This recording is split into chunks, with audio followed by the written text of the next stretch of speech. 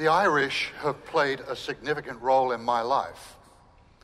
It was an Irishman who introduced me to my wife and then married us. And it was an Irishman who introduced me to the prophet Jeremiah when I first entered seminary. We were properly introduced. But I now have to confess that I never found Jeremiah to be the easiest individual to get on with. I think it was more my problem than his. He came from a good family. He came from a respected background. They were people of means. They were landowners. And above all, he came from a line of Israel's priests. He seemed to have been a highly intelligent man. He was also sensitive to the people around him and very observant and aware of what was going on in that part of the world at that time. And the Middle East then was not unlike the Middle East is now. In the 7th century BC, things were politically fluid. The cruel Assyrian Empire, whose capital had been Nineveh, was eroding, leaving a vacuum which was being quickly filled by the Chaldeans, the Babylonians, and they, as they grew in power, became an increasing threat to the smaller nations in the region. And it's very clear that the nation of Israel was right in their crosshairs. Jeremiah was able to read the signs of the times. Now, Israel itself, the nation of Judah, had not been going through a particularly good time. And for over 50 years, it had suffered from political, religious, and social misrule under a king by the name of Manasseh. Finally, he passed on, and the young king Josiah took his place and launched a reform movement, which was very significant in the life of the people of Israel, the people of God. At the heart of this reform movement was the reform and renewal of the temple. It was spring cleaned of all the non-God trash which had filled it. The facilities were upgraded. They were remodeled. I'm sure that they kept the builders of Jerusalem quite busy for a while. And in a way, the renewal movement was about calling Israel back to obedience to God. And in those days, there was no such thing as the separation of church and state.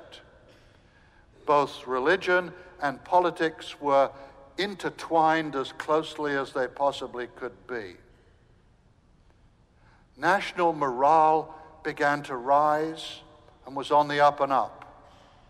Israel, it seemed, was back on track, despite the glowering Babylonians there on the eastern horizon. In a city like Jerusalem, which had been so reanimated, it's very likely that a man like Jeremiah, with his ability and his background and his connections and his breeding, could have had a wonderful career. Yet God had different plans for him. Perhaps these plans were revealed to Jeremiah as he prayed in that refurbished temple. The Lord God was straight with Jeremiah. He didn't sort of beat around the bush and try and be good-mannered. He basically said to Jeremiah, Jeremiah, before you were born, I consecrated you. I appointed you a prophet to the nations. Remember that S on the end, to the nations, not just to Israel, but to the nations. His prophecy would have international consequences. And yet he used an excuse, perhaps that he'd already used in other situations, in order to get himself off the hook. Oh Lord, I'm too young for such a job. I know that excuse well. I've used it myself. Not now, I'm too old for the job.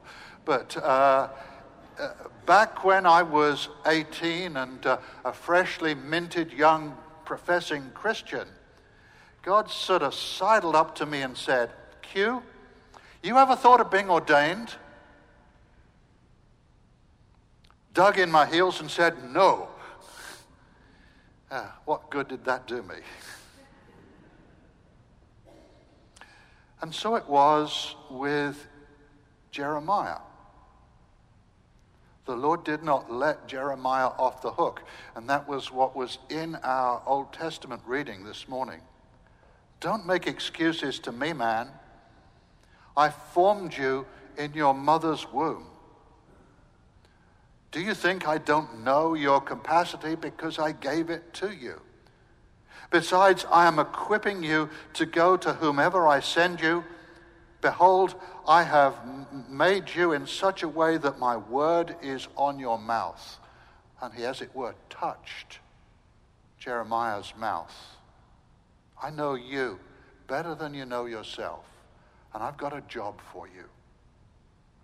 Jeremiah is actually just in a long line of God's servants who have tried to get themselves off the hook of obedience by making excuses.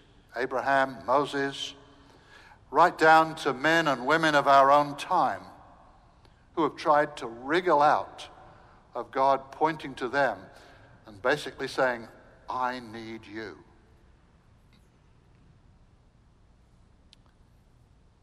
After the deal was done and the dust had settled, in words which we didn't read this morning because they're the immediate words after the end of our reading, we read, and the word of the Lord came to Jeremiah. And that was the beginning of this huge, great, long book of prophecy. Even from the outset, right in those first words that came to Jeremiah in chapter 1 of the book, he had hard things to say from God to the people of God.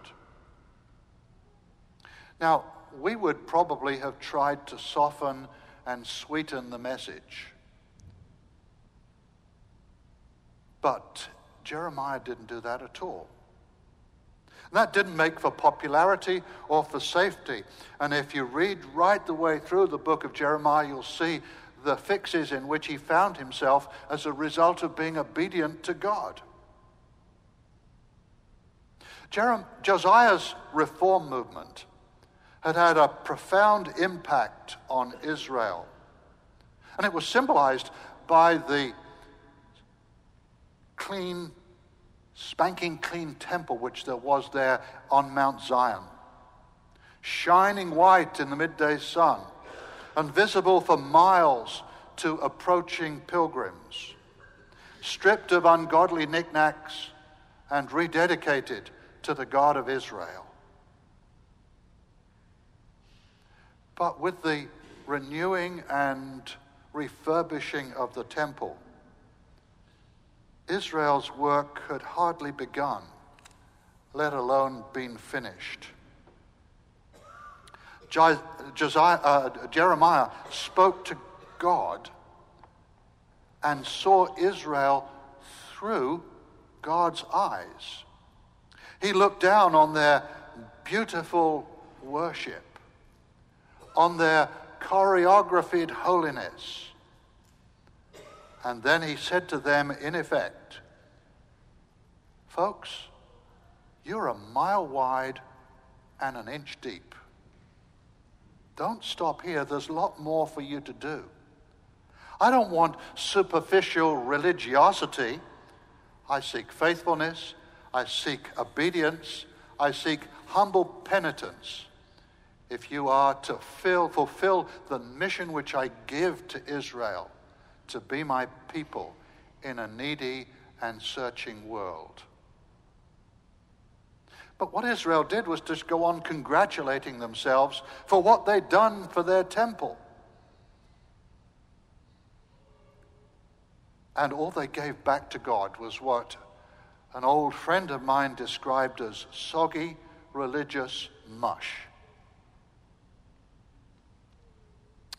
One day Jeremiah was standing outside the temple, and the word of the Lord was with him, and he cried out, "Do not trust in deceptive words like, 'This is the temple of the Lord, this is the temple of the Lord, this is the temple of the Lord.' Just because you've cleaned it out and cleaned it up, just because you've renovated it, that doesn't give you a pass when it comes to real, deep down obedience to the Lord of hosts." If Jeremiah were in our midst this morning, he is in his book, but he speaks to us from it, he would stand in our midst and perhaps challenge us with similar words.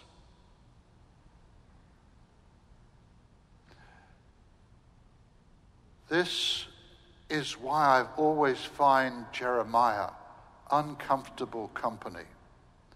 For goodness sakes, I'm English. And from the time I was that high, I was taught good manners and not to hurt people unless I really had to, and to avoid it at all costs. Do you know something? Southerners are exactly the same as the English in this. So I've lived in the South for 35 years. I come from England, so I know what I'm talking about.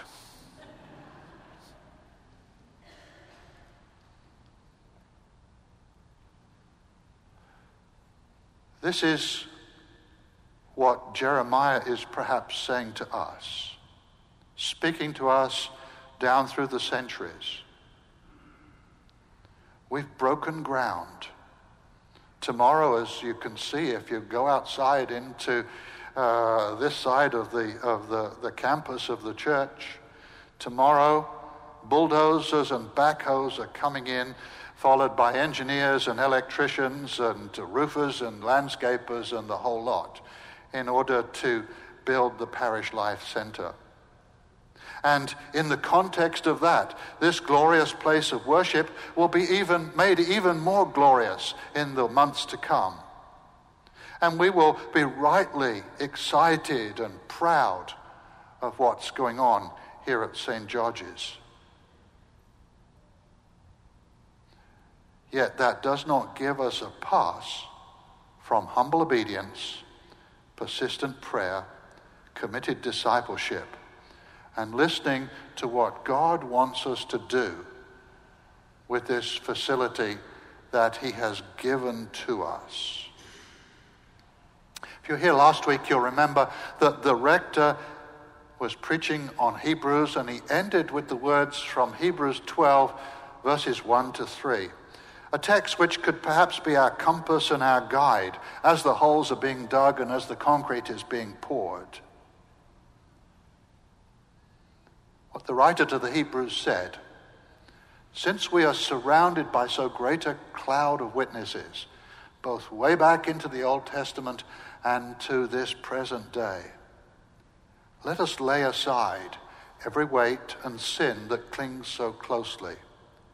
And let us run with endurance or perseverance the race that is set before us, looking unto Jesus, the founder and perfecter of our faith, who for the joy that was set before him endured the cross, despising the shame, and is seated at the right hand of the throne of God.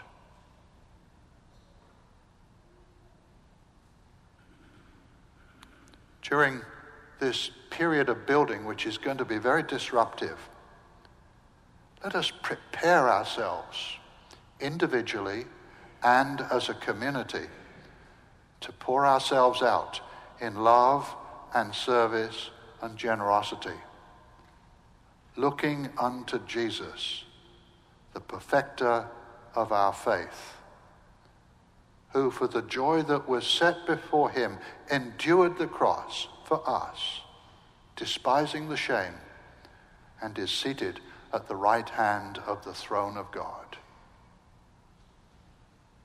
Amen.